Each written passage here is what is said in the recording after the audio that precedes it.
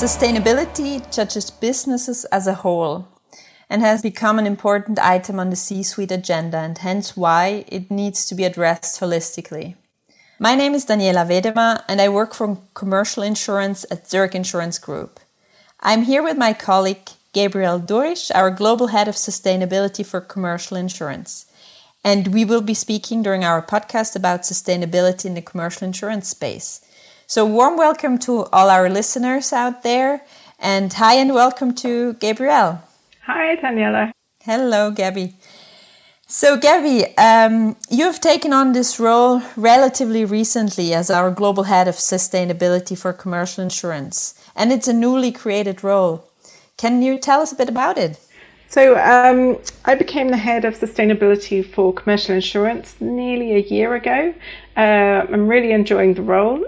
Basically, what I'm employed to do is to translate the group sustainability strategy, working closely with group sustainability to understand what it means for our customers, how we can address and engage with our customers, how we translate the pillars that we've identified for our sustainability strategy into working with customers and developing products and solutions that meet their needs around sustainability. So really to underline the strong focus also of our commercial insurance business on sustainability now and in the future. And so sustainability is, of course, a very wide or broad topic and concept. How would you define it, Gabby?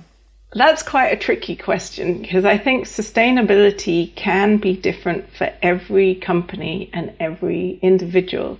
For individuals, it's about what's close to them, what means the most to them.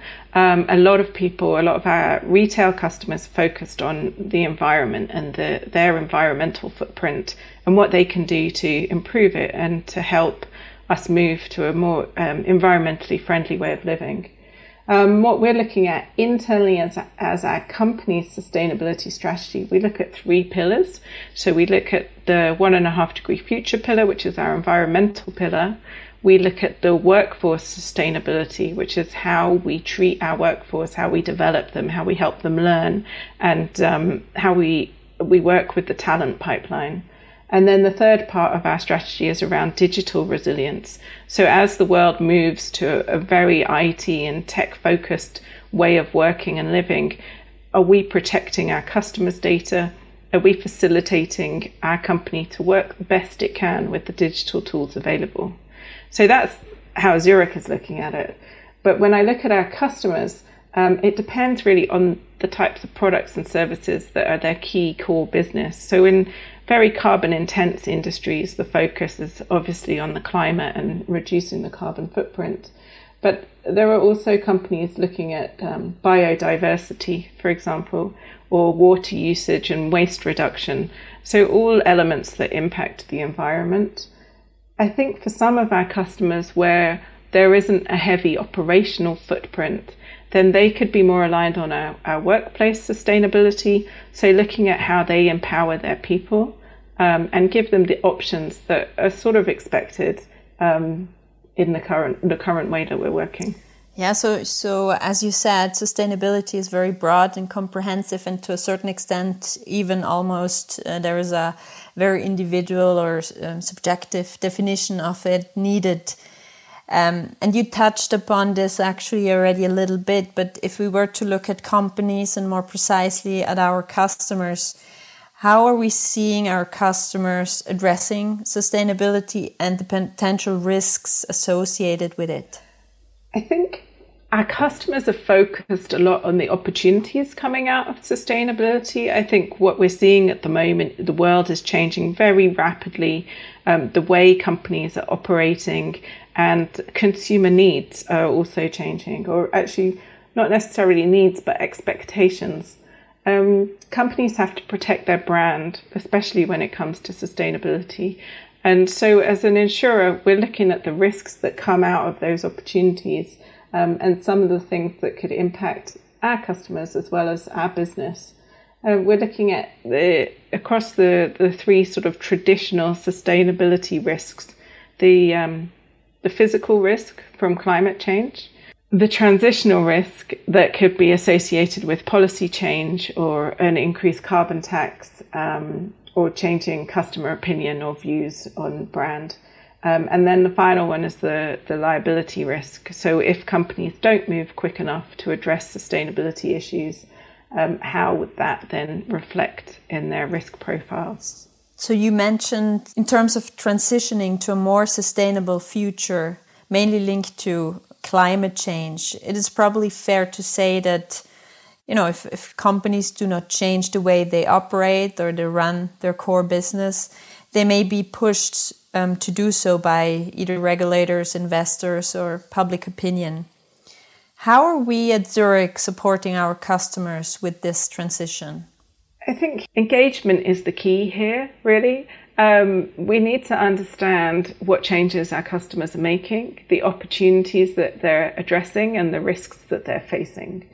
And each customer is different. So it's important that we start a dialogue and we understand really what they're facing. We are looking at what's publicly available, so the sustainability strategies of our customers, and weaving common themes throughout those. Another thing that we're doing to support our customers is we work very closely with groups and organizations like the WEF, where we've produced our global risk report to highlight some of the risks that we're seeing that they face, and maybe help them understand what's the most important to look at over the next few years. The other thing we're looking at is the carbon intensity of our customers. So this gives an indication of those that might be facing the biggest transition risk. If they're very carbon intense and public policy changes more rapidly than they're expecting, how quickly they need to adapt their operations to address these changing policies. Thanks, Gabby, for outlining all the initiatives that we are already undertaking to help our customers with the transition to a more sustainable future. Now we're already actually on our last question, and I'm afraid, Gabby, it might be the toughest actually. So insurers are integrating climate change considerations with their underwriting decisions. And this might, of course, cause additional pressure for risk managers. What is the best way to approach this challenge? And also maybe you could say a few words on how we support customers with this. I think the most obvious challenge that people talk about and that's mentioned a lot is the physical risks associated with climate change. So this is the impact of increasing natural hazard events, or maybe the severity or frequency of a storm will increase. So they become more severe or they happen more often. And here the assumption is that it might result in increased losses or infrastructure damages that would impact the profitability of the insurance book. So we model all of this type of risk into our pricing already. It's been included in our pricing for many, many years. And we have a very talented team of CAT modelers and natural peril experts who are looking at this for us. So one thing that we have actually developed is the climate change resilience services, which is where our expert risk engineers can come and assess these type of hazards and how they might impact locations or sites. And they can provide recommendations about how you can improve your resilience against this type of event. So that's one thing that customers can do if they want to improve their resilience. Another thing that I would recommend is for them to start looking, and many of our customers are already looking at this, but to start looking at your operations and your emissions. Setting science-based targets is useful as it shows that you're making a conscious decision to work towards a greener operations or a low carbon operations. And it helps with the engagement and the discussion when we can understand what changes companies are making and why they're making those changes. Thank you very much, Gabby, for your time and sharing your experience. You've definitely gained a lot of valuable insights that we will put to use for our customers. Thanks, Daniela. It's a really interesting time to be working in insurance, I think. There's a lot going on, and I'm looking forward to doing the role. Absolutely. And I'm sure you and the team will make the difference here. Also, a big thank you to our listeners. We will be, of course, sharing further podcasts on our usual channels. So please stay tuned for more. Thank you very much.